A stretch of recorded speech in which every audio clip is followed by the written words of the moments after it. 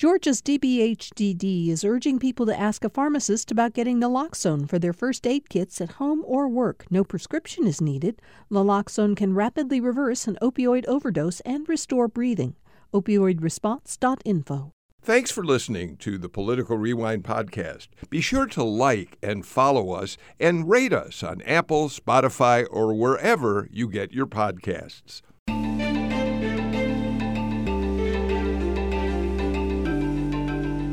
It's time for another Political Rewind. I'm Bill Nigut. Thank you so much for being with us.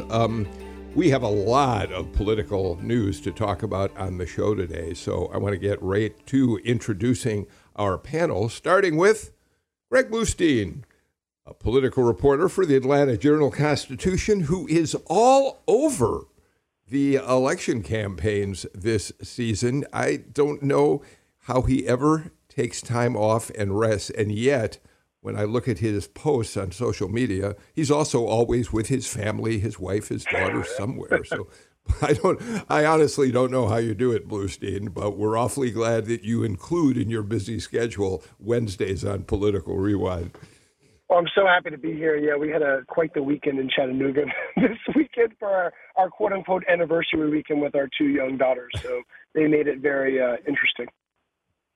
You have some breaking news that we're going to get to in a minute, a couple stories that we'll get to in just a minute. But first, let me introduce the other panelists today. Kurt Young is back with us. He is professor of political science at Clark Atlanta University, the department head there. Kurt, we're glad to have you back. It's been a while. I know, Bill. How you doing these days? I'm great. Did you have a good summer? Good. I have. Well, it was too short, and I was too busy. Well, other than that, it was a good summer. But I had a chance to, since I've been away, I had a chance to tune in and listen to a number of your shows, and certainly really good listening. Well, thank you for saying that. Amy Steigerwalt is back with us. She's a professor of political science and associate department head at Georgia State University. Hi, Amy. You're fully back in classes, I guess, and moving forward in the academic year. Indeed, we are. Things are in full swing. Downtown has people, and it's sort of lovely to see, actually. I should have asked Kurt this, but I'll ask you and then maybe get back to it. What are you teaching this semester? I have a graduate seminar on interbranch relations. So it looks at the ways in which you have sort of tensions and checks and balances between each of the dyadic relationships between the three branches. I think that's really interesting. I think we could, if we have time, we should talk about how a federal judge, Aileen Cannon down in Florida, maybe overstepped the judicial prerogative in how she ruled on the special master. Let's see if we can find a couple minutes to do that. Kurt, what are you teaching this semester? I'm teaching a graduate course titled Blacks in the American Political System, which is one of the core courses of our program, and an undergraduate course, Spoken Methods of Political Inquiry. All right, terrific. All right, let's get right to it. Yeah, me too. To audit the classes, not have to take the exams. All right, Greg. Let's start with the latest on the potential for a debate between Herschel Walker and Raphael Warnock. We know the background on this story is that throughout the primary season, Herschel Walker refused to debate his Republican opponents. He's kept saying, I'm ready for Raphael Warnock. I'm not going to fool around with these primary opponents because I'm going to be the nominee and then I'll go at Raphael Warnock. But there were three debates that were essentially set up in Savannah, Macon, and Atlanta, attached to TV outlets. The Warnock campaign quickly agreed to all three of them. The Walker campaign kept hedging, didn't want to make a commitment to any of them, and then out of nowhere said, well, actually, we want to do a debate in Savannah at a different TV station, and we're ready to do that one.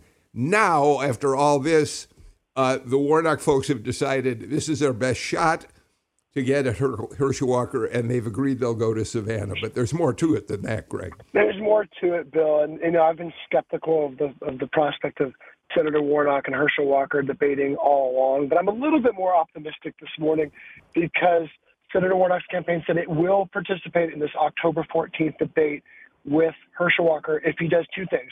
One is if he agrees that the topic shouldn't be predetermined, and the debate organizers should notify the candidates of the topics beforehand, something that Herschel Walker has already agreed to this morning in a tweet just a few moments ago.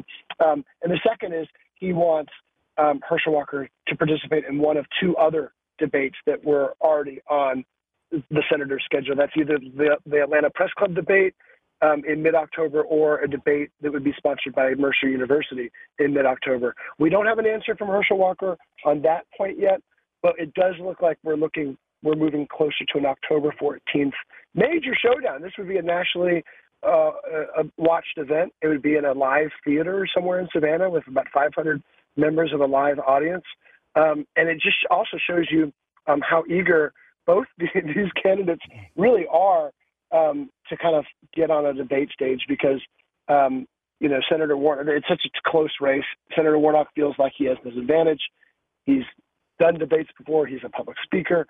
Herschel Walker, I think there's a lot of pressure around him to not look like he's backing down from this challenge, right? Part of his entire candidacy is that he's this courageous, bold Republican who's willing to stand up for what he believes in, and it's hard to say that if he's not standing up and saying he'll debate.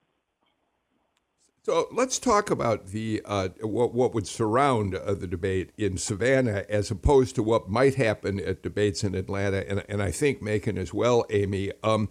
Greg just said it, the Savannah debate, which would be aired by WSAV-TV, and we want to talk in a minute about their ownership, which has in the past set some interesting parameters around debating. We'll get to that in just a minute. But an audience of 500 people, and Amy, the debates typically at WSB, which often does debates, GPB, which does debates as well, are done without audiences, very intentionally. So I guess the idea, perhaps the Walker people are excited about how a crowd might be of some benefit to Herschel Walker in debate, although the Warnock people could put people in the crowd as well. But a crowd, one way or the other, changes the dynamic of a debate enormously. It definitely does. I mean, I think a lot of us have seen debates that have crowds, which are usually town halls, where it's sort of explicitly set up that the crowd is playing a role by selected people asking questions. Usually they're put in, and then people are asked to ask the question, and then they go. But it changes the dynamics in that you see responses from people, right? It makes it a little bit more open. It can potentially, I guess, be more raucous. It has that possibility. And it is interesting, I guess, that Walker is putting that because he's been so reluctant to do the debates and also reluctant, honestly, to do a lot of events with people. Many of his events have been closed. They have not been open. They don't generally have kind of a big lead time of how many people are going to be there. He's had sort of limited interactions. And so it is interesting to see that argument being made, but perhaps is a good one. I mean, that is what you need to do if you're going to be senator, is to interact with people. And perhaps it would be interesting to see sort of how the public responds to each of these candidates. Bill, as I'm thinking about this, I get the impression that this provides the Walker folk with the comfort zone that I think they would lack in a head-on, one-on-one discussion between he and Senator Warnock. In that kind of setting where you could imagine there being no playing to the crowd, no kind of expectation of punchlines that would generate an applause from the audience, those things that athletes tend to feed off of, right? I know the mentality of an athlete. The athlete will feed off of the energy of the crowd, so to speak. And 500 is not a lot of people, but still, in a debate, it can be, and it could provide the kind of comfort zone, which is a very different dynamic from sitting across your opponent, engaged in an intellectual discussion that forces you to focus like a laser beam on the issue at hand and to deliver intelligent, clear statements that advances your position. And I'm not dancing around the point. I believe that the Warnock folk believe that they have an advantage here. And of course, Walker hasn't done himself any favors in terms of some of what he's delivered in public. and how it's been and taken by the public to be quite frank, to ridicule him. When you have the ability to include a certain kind of group within the audience, I think it kind of changes the dynamic. Yeah, really, really interesting points, I think. Greg, I said that the company that owns WSAV, Nexstar, you write in an article about them that about the debate that they have in other debates in other markets said that one of the things they like to do is give both campaigns the topics that are going to come up at the debate, not the questions themselves, but the topics. And one of the conditions Warnock set for this debate is no topics, or he said no questions, I think, should be given out. The Walker people responded, we don't need topics. We're going to beat them on any question that's asked. Yeah, and you know, it's not a standard practice in Georgia for sure, right? The WSB debates, the Atlanta Press Club debates, which are aired here on GPP, don't give topics ahead of time. I don't think that it's necessarily an advantage. I mean, because I think the candidates can kind of guess the topics. They're broad. All right, they're the issues that folks are talking about on the campaign trail. Look, some of the best questions come from those kind of out of the norm. Where do you stand on this issue that's really not getting talked about? But the 80%, 90% of the debates are going to be revolving around the economy, abortion, guns, tax policy, right? The issues that we've been talking about on the show for the last year. So I don't understand why that's become a sticking point. And really, what the Walker campaign told me this morning was that they've never pushed. They've never tried to negotiate for topics in advance because most of the time the candidates can predict the broad contours of what questions will be asked. So I want to ask each of you as we finish up on this subject, your thoughts on this. The expectations for Herschel Walker are being set very high by the Warnock campaign. The Warnock campaign is putting out a new TV ad that's airing this week that essentially dares Walker to, quote, show us if you are really ready to represent Georgia. There have been suggestions by the campaign in the past that Walker isn't up to speed on issues, that he's really not ready to be a United States senator. Kurt, it strikes me that when you start setting that kind of expectation, that can backfire on you. Walker may have to just Walker may just have to perform adequately to beat the expectations that are being ginned up by the Warnock campaign. Well, they see a vulnerability, right? They see someone that they perceive to not be ready for the weight of the office of Senator of the United Senator of the state of Georgia, in the United States Senate. However, I think you're right, especially given the almost the evenly divided nature of the state electorate, right? Walker is, this is almost a dead even heat. And that's because the state is so split. Those who are going to support Walker would support him almost regardless of anything else that he said. Now, let me go a step further. If indeed those who support Walker are a snapshot of those who supported President Trump and will continue to support President Trump, former President Trump, President Trump famously said that he can shoot someone in the middle of Fifth Avenue and get away with it.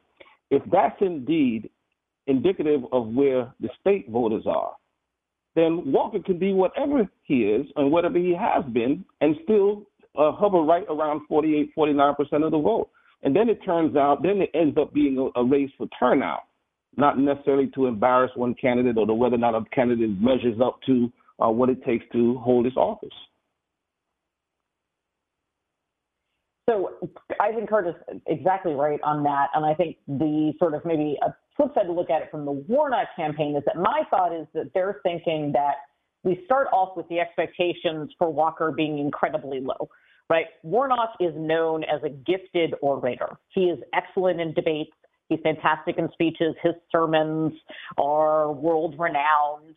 Walker doesn't have a background in politics, doesn't have a background in political speaking. And so what the Warnock campaign is trying to do is say, look, just simply showing up and being able to string a set of words together doesn't make you a U.S. senator, right? That's not what the bar should be. We need to bring the bar up higher, and we need to put it up here, and we need to say what is actually worthy of being a U.S.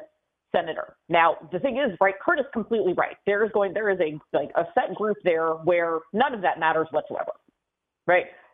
I think what they're trying to go after, and whether or not it's going to be a useful strategy or not, I don't know, is sort of those independents, right? Maybe those Republicans who we know voted for Biden, right, who didn't feel comfortable voting for Trump, who may be looking at Walker in a similar vein and trying to convince them, like, look, this isn't good enough, right? You did this the last time. You said, oh, we don't really need somebody who's got a policy background. We don't really need someone who knows what the things are. It's okay to take the person who's coming from the outside and knows nothing about these policies and let them lead. And look, right, the argument they're trying to make is it backfired, so don't let it backfire here as well, right? This is too important. Now, will that work? I don't know. Greg, you've been out on the campaign trail with Walker and Warnock, and clearly there's a very strong difference in their styles. I think you'll say. I mean, Warnock is the accomplished preacher. He really knows how to inspire a crowd with his rhetoric. He can bring some of that pulpit speaking quality to a campaign event. But there's also something that Walker does that I've noticed in watching him in various videos. I haven't been out with him. He's got a down-home, homey kind of approach to politics that some people may look at and be very put off by, but I think others might say, this is a guy who's very grounded. He's just one of us, and he talks about the issues in this much more homey, personal way. And I'm not sure that doesn't have some advantages for him in a debate setting, or do you think I've got that all wrong? Yeah, you look, it's hard to translate this to a news story or even on video, but he has a way of connecting with voters, you know, and sure, a lot of fans show up at every one of his events. There's long selfie lines afterwards. There's people bringing UGA memorabilia and helmets and jerseys to sign, but there's also this unique way where he can connect with folks, and they come away feeling, he always says this, he goes, I'm here to protect you. You know, you are part of my family. And it gives some voters that I've talked to this sense of warmth and confidence around him. He has been out on the campaign trail more. You know, months ago we were all often talking about private events with little notice. Now, you know, he has 2 events this week that we've known about for days. So he's been out there more. Yes, he has blunders. The last event I was out with him was a few days ago at a Republican Jewish Coalition event where he uttered that now sort of infamous line about, don't we have enough trees?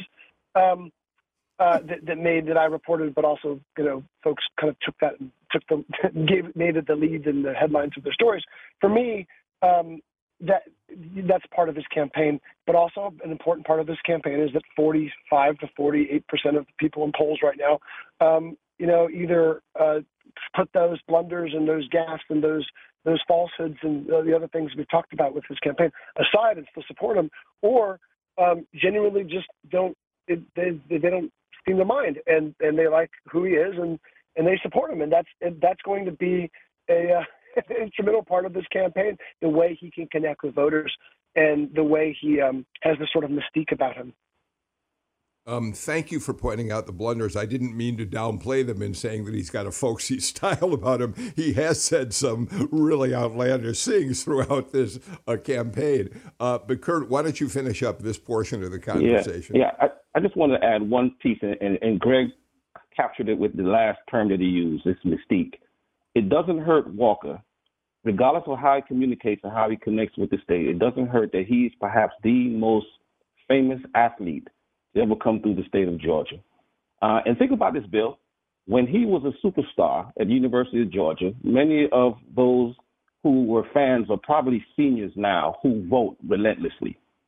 And then you have a younger demographic who are probably there, perhaps a little bit younger, watching him and watch his star become even brighter over the years.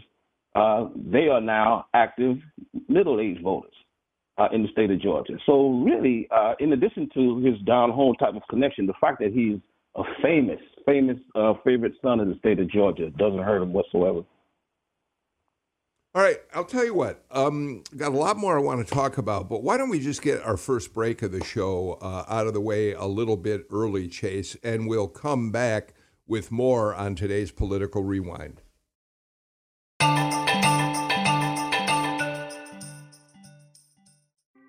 Thanks for listening to Political Rewind. If you like this show, you'll also like Georgia Today. It's a daily podcast from GPB News, bringing you compelling stories and in-depth reporting that you won't hear anywhere else. Join me, Peter Biello, for this quick and convenient way to get the best of GPB News' extensive coverage of the topics that matter to you, delivered directly to your device every weekday afternoon.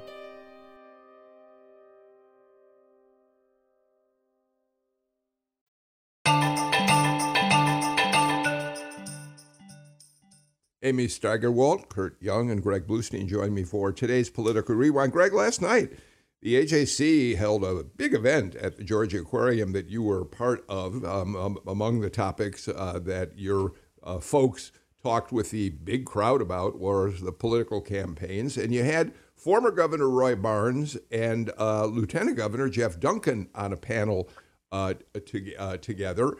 And Duncan made a little bit of news last night in talking about the man who is now running for his position as Lieutenant Governor, Burt Jones. What did Jeff Duncan say about supporting Burt Jones for Lieutenant Governor, his fellow Republican?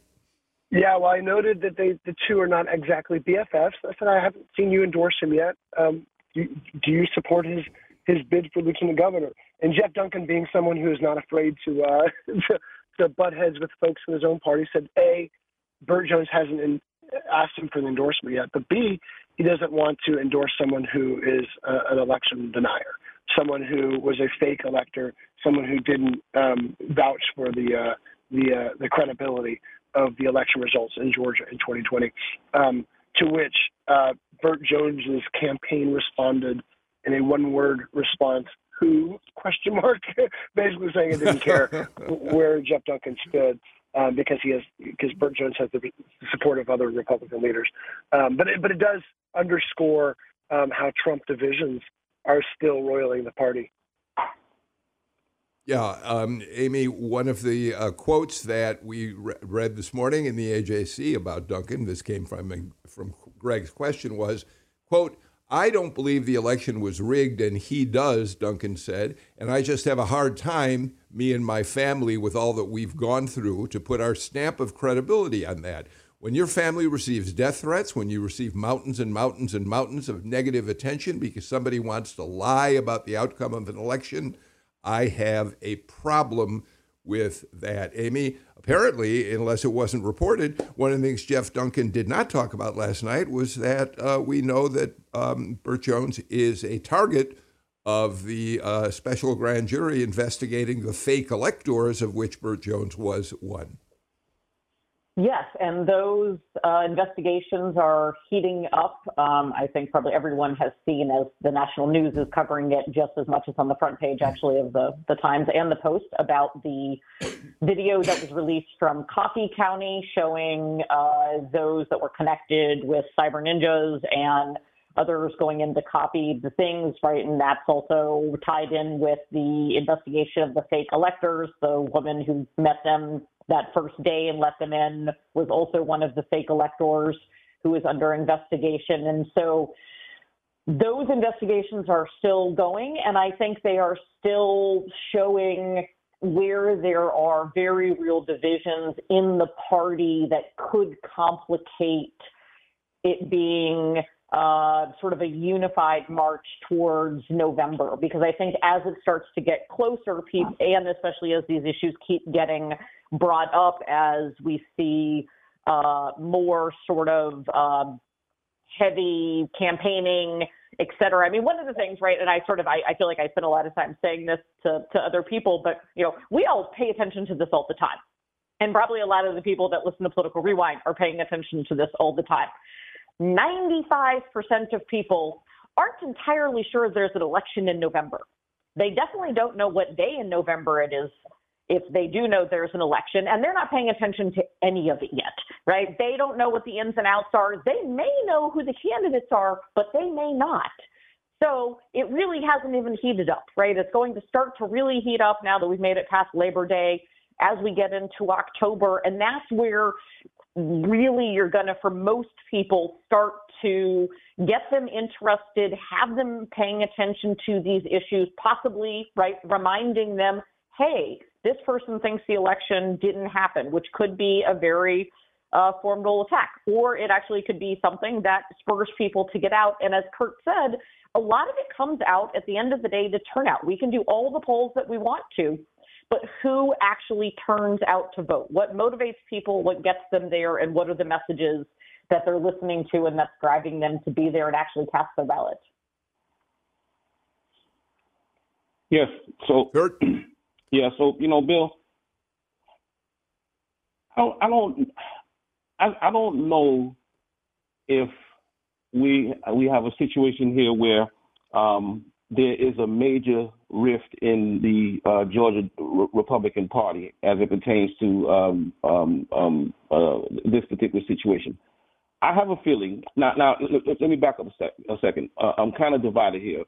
On one hand, I think the state of Georgia is still stinging from what many perceive to be the impact of Donald Trump's voice in the state of Georgia as it led to the elections of Warnock and Ossoff. I think by emphasizing that the vote is rigged, there's a position that says that Trump is not good for the state because what he ends up doing is discouraging turnout, as Amy was discussing. He suppresses turnout internally. And I believe that what we're hearing in this particular exchange speaks to what may be the impact of this continued notion of the election deniers and fake electors, in essence, carrying on the Trump line in the state. I believe that there are a number of, rather than there being a split, I think that there is more of a situation here where there's someone looking to move beyond Donald Trump and to begin to explore the Republican politics in the post-Trump period, as opposed to, because think about it, Bill, as long as we're having discussions about fake electors, it's reverting back to the 2020 election, all right? As opposed to moving forward at a period of time where the Republican Party feels traditionally, historically, it should be able to strike a blow in the midterm elections, and we're not quite sure that's going to happen. Okay, but just to close out this conversation, Jeff Duncan says I'm not going to support Burt Jones. Greg, there remains a really significant question, even with what Kurt just said about a post-Trump world out there someday, about just where Jeff Duncan lands in the months and possibly the years leading up to the 2024 presidential race, when we very likely will have Donald Trump back on a primary ballot, if not on a general election ballot. So Duncan early on, I think, because he believed it deeply in his heart, took his step away from Trump.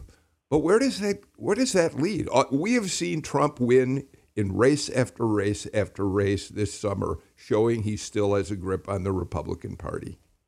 Bill, we talked about exactly that at the AJC Live event last night at the Georgia Aquarium. I asked the Lieutenant Governor how he reconciles his vision of the GOP 2.0 with the reality that Donald Trump still remains his party's most popular figure, maybe not in Georgia, where Donald Trump has been rebuked in the primary and the runoffs, but in many other states, and will likely enter the presidential race as the perceived frontrunner. He said that he still feels like the test of time, his vision for the Republican future will stand the test of time, and that, given some distance and given, what he hopes will be an uprising of the conservative, grassroots base of the Republican Party, folks will focus on policy and not all the politics, in his view. But we just haven't seen that yet, right? I mean, we might be seeing Georgia as an anomaly, but as we've noted, Bill, even though Republican voters in Georgia have rebuked Trump time and again in the primary and the runoffs, all these leading candidates who are not endorsed by Trump, they're not like Jeff Duncan. They're not never Trumpers. They're not out there criticizing the former president. Brian Kemp won't say a bad word about the former president. Even Brad Raffensperger is more likely to attack Stacey Abrams than he is the former president, even though he's been targeted by death threats because of Trump's rhetoric. And certainly Chris Carr and John King and other statewide elected officials who are on Trump's bad side aren't saying anything bad about him. So, we've seen the Republican Party in Georgia sort of adapt and maybe find a path forward. Maybe privately, if you give them truth serums, they'd say a lot more about the former president, but publicly, they're not. And they found a different route to election victory, but it hasn't been through antagonizing Trump or potentially ostracizing some of his supporters. Just a real quick note to end this, Amy. We did see throughout the primary the power of Trump to get candidates he endorsed elected, winning the nominations. But we'll see what happens in the fall, and it's something we'll all be tracking as we move closer. What happens to a Mehmet Oz? What happens to a J.D. Vance, to a Doug Mastriano in Pennsylvania? Characters who in many ways are just outside the mainstream of political thinking, are really far to the right, who Trump endorsed and got them through their primaries. But if they start losing general elections to Democrats, as some predict will happen, it will then be interesting to calculate whether how Republicans figure out how to take advantage of a Trump with their own voters in primaries, but move away from him for general elections, and what his power will be by 2024. No, it's all very true. I mean, part of this primaries, because I'm thinking one of the things, of course, that we saw in Georgia, right, to sort of speak to when Greg was saying sort of, Georgia found its own path, right, is that we have a primary where we don't have party registration, which meant that anyone could vote in any of the primaries that they wanted to. And so what we saw were a number of people, right, that we know, because the AJC did some great work on this, I think it was Mark Neesey, tracking that people who had previously voted in Democratic primary, right, voted in the Republican primary, in part, for example, to vote against Raffensperger's challenger, whose name I've just forgotten. Jody Congressman. Jody Heiss, thank you. I can't believe I just blanked on that. It's early in the morning. I haven't had coffee yet. So we had that, right? It pushed the runoff, right, with Butch Miller, right, sort of getting right there and sort of challenging with Burt Jones, right, and other kept out, right, Purdue's challenge. And so what's interesting is that sort of that does again show that sort of different, right, whereas most other states don't have that. Right? You have party identification, and then you're only allowed to vote in that primary. And of course, we know primary voters are, which is why we see sort of the candidates we get, right, the most attached to the party labels, right? They're the most likely to turn out, but they're also the most likely to be dogmatic on both sides about sort of the party beliefs and all of that. And so that leads to sometimes more extreme candidates. The problem is that can then, as you said, backfire in the general election, and we're seeing that increasingly in a lot of these states, that where it should have been that you had either an open race that should have made it a lot easier, or what was known as kind of a weak Democratic incumbent, that all of a sudden they're doing much better because of the candidate that they're running against on the Republican side, and so that can really cause some concerns. Okay, thank you for that conversation. I want to start a conversation now about what's happening down in Coffee County, Greg, and we may take a break as we discuss this and come back to it after the break. But it's an important story. So, Greg, let's start. Let me fill the story just a little bit here. For some time now, it's been known that pro-Trump forces went into Coffee County with an Atlanta-based IT firm named Sutherland Strickler and accessed the Dominion voting machines and pulled out of them sensitive data. What they were hoping to do was find evidence in these machines of ballots being flipped, a vote for Trump being flipped to Biden, although Coffee County was, 80% Trump voters. Yeah.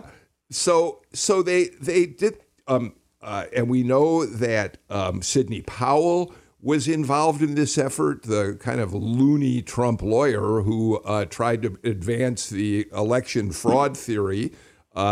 We know that any number of the Coffee County chair of the Republican Party, I think, was involved in this effort. Now we learn that one of the fake electors from the Georgia fake elector delegation went down there. There's video of him being part of this effort. And we're learning even more. We're learning that outsiders from other states came in to also be part of this examination, which has, of course, now drawn the attention of the special grand jury. So have I set that up correctly? And how would you like to expand on that? You have, and to underline this is Coffee County, a rural county in south central Georgia that is not remotely competitive. It's not,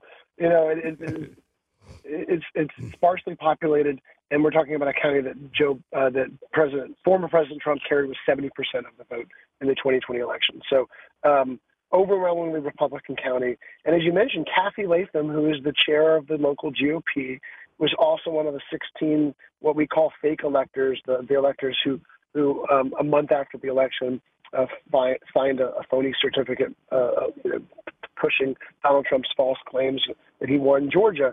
But Kathy Latham was not the only one. There was a number of pro-Trump activists who descended on the county 200 miles southeast of Atlanta in search of what they thought or alleged incorrectly were anomalies and irregularities with voting.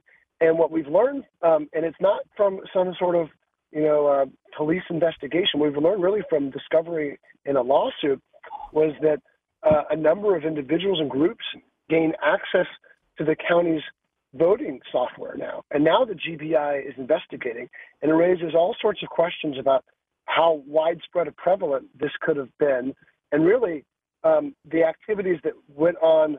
We have keen eyes on what's happening in Metro Atlanta and other more densely populated parts of the state, but there is a lot less scrutiny going on in rural parts of Georgia, and this raises a lot of questions about what else was going on in some rural counties where pro-Trump activists, kind of took a lot of leeway in getting access to these types of documents.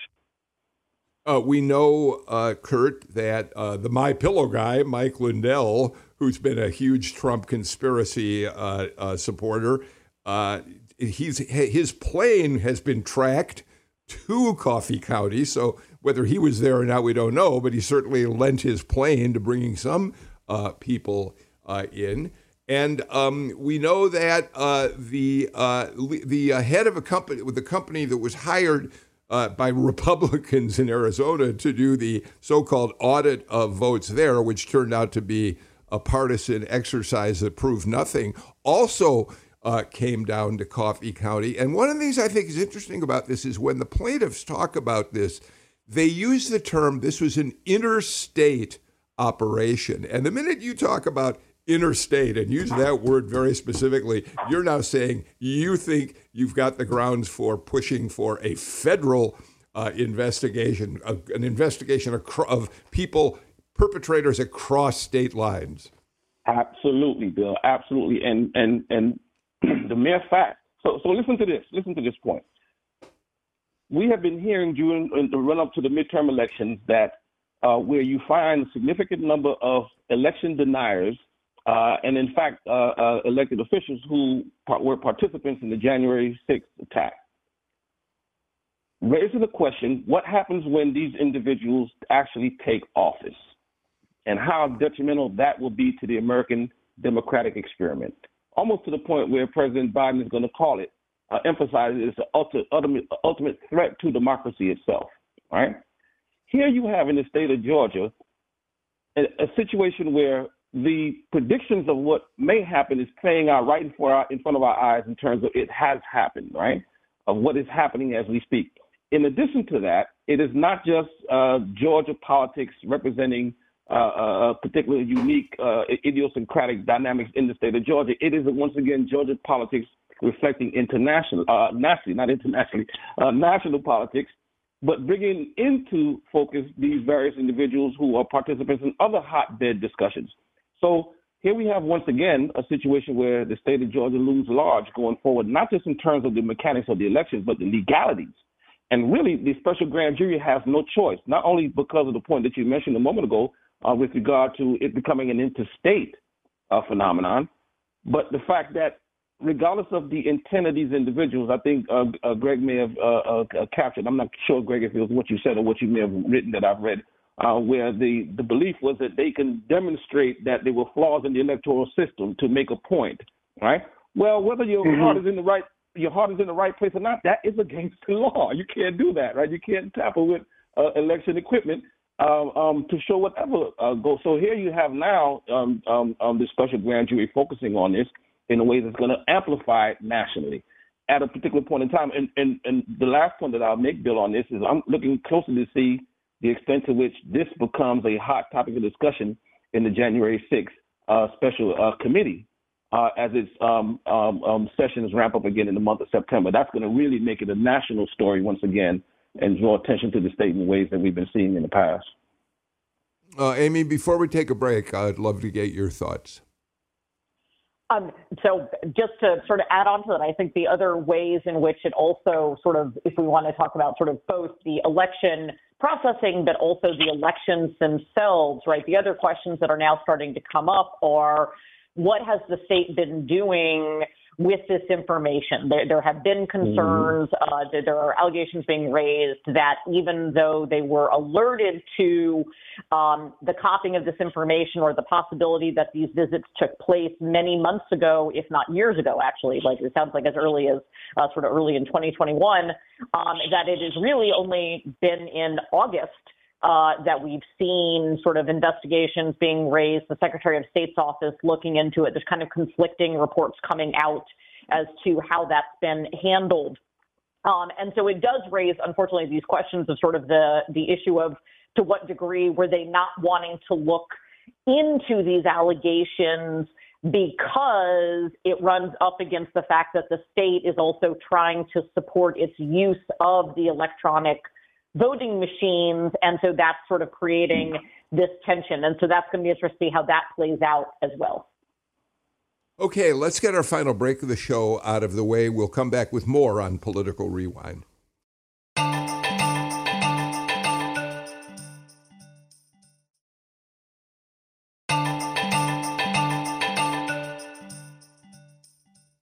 Greg Bluestein, you were with Speaker of the House Nancy Pelosi when she made a visit down to Atlanta just last week, I think it was.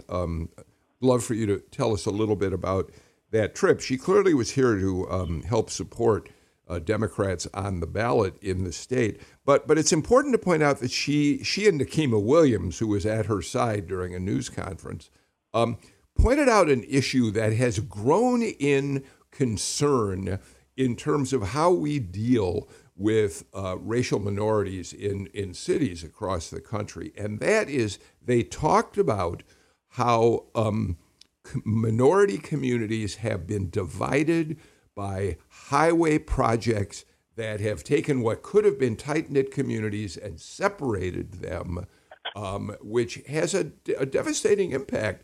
And they were down in the Sweet Auburn district, which is a perfect example of that, because the connector essentially divided that community, which at one point was the heart of the black community in Atlanta. So it was more than just, campaign rhetoric. They talked about an issue that's gaining a lot of attention these days.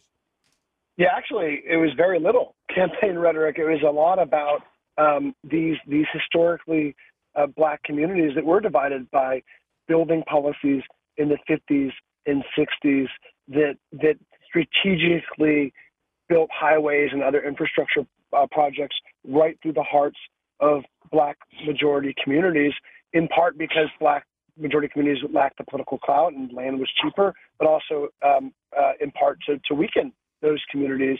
Look no further than Atlanta University Center with I-20, the neighborhoods of Summerhill and Sweet Auburn with the downtown connector and I-20, and part of Congresswoman Nikema Williams' sort of passion project is getting funding in infrastructure bills and in the federal climate tax bill to help sort of right these historic wrongs and find ways to stitch back together these communities.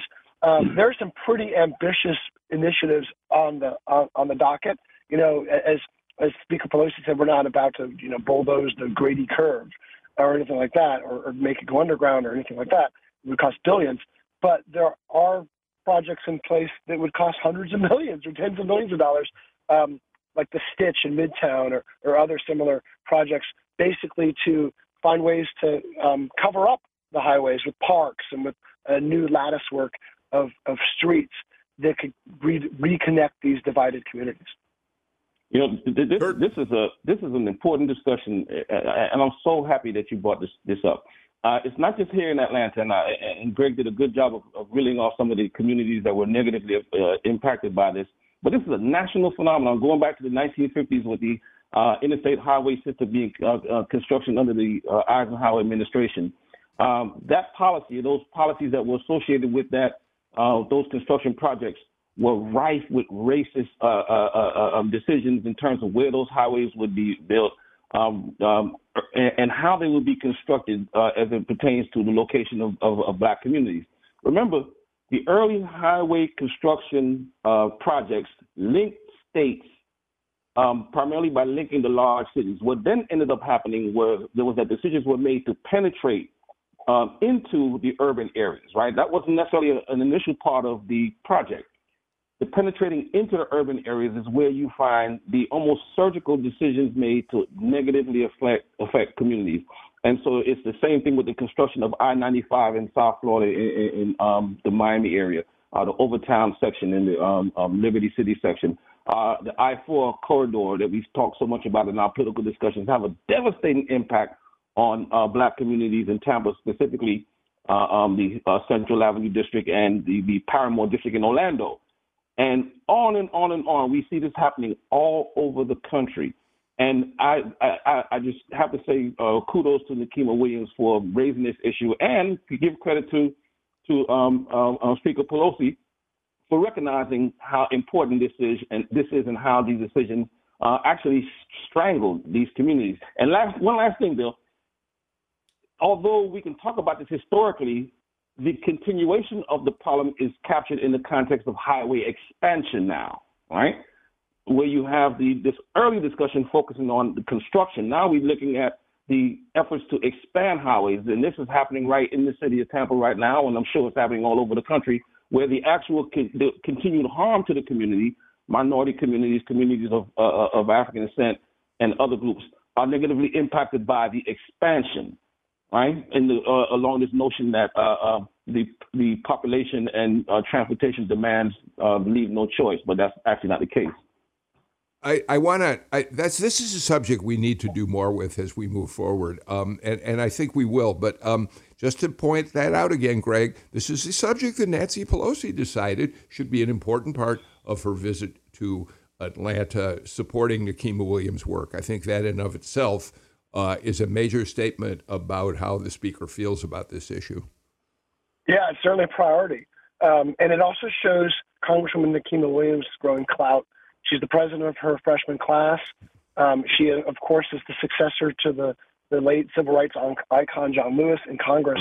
And this is a priority of hers, and now it's a priority of House Speaker Pelosi's. All right, Amy, we've got very little time, but I mentioned something at the beginning of the show I'd like to give you a chance to at least weigh in on briefly. Yesterday, or on Labor Day, when District Judge Aileen Cannon issued her ruling that a special master needs to be appointed to go over the Trump documents that were taken in the FBI's search of Mar-a-Lago, one of the things she said that I think there are a lot of people who were critical of how she reached her decision. But one of the things she did that was really striking was she said that these documents needed to be looked at in terms of how many of them might be protected by executive privilege. And that really caught a lot of people off guard, because we know that a former president really doesn't have executive privilege at all. And so she seemed to be overstepping her bounds, taking the judiciary into the executive branch, which is kind of what we were talking about with you at the very beginning of the show in the class you're teaching, how the branches all interact. Yes, so this is a perfect example of where many times, right, we have these kind of issues that aren't really well defined, and the court is brought in and asked to interpret them and give them meaning, but they don't have a lot to be able to go on. And this is sort of a perfect one. I mean, what was just sort of laid out for people, the reason it was confusing is that not only do former presidents not really, it's sort of actually unclear if they have any type of tie to executive privilege at all, but usually executive privilege is something that the executive says against another branch. Here it is an executive against the executive, which sort of doesn't make any sense. There's no privilege against your own branch. And the other problem is that the special master's job is not to define what is executive privilege, right? The special master has to be told, and that wasn't done actually in this. She suggested that there may actually not even be. It was very confusing. All right. I wish we had more time to discuss that, but I did think that was a really interesting part of her ruling. By Friday, both parties have to submit their names for special masters, or the Justice Department has to decide to appeal it to the 11th Circuit, a Court of Appeals here in Atlanta. So we'll watch that story unfold. We're out of time. By the way, today's Political Rewind newsletter day. If you're not a subscriber, you still have time to go to gpb.org/newsletters and subscribe to get it on your inbox later this afternoon. That's it. We're out of time for today's show. Really wonderful conversation with you, Professor Amy Steigerwald, you, Professor Kurt Young, and of course, our friend Greg Bluestein. Thank you so much. Bluestein, once again, doing the show on location as he prepares for an event with Governor Kemp. We're out of time for today. Back with a brand new show tomorrow. Until then, I'm Bill Nigut. Please take care and stay healthy. Bye-bye, everybody.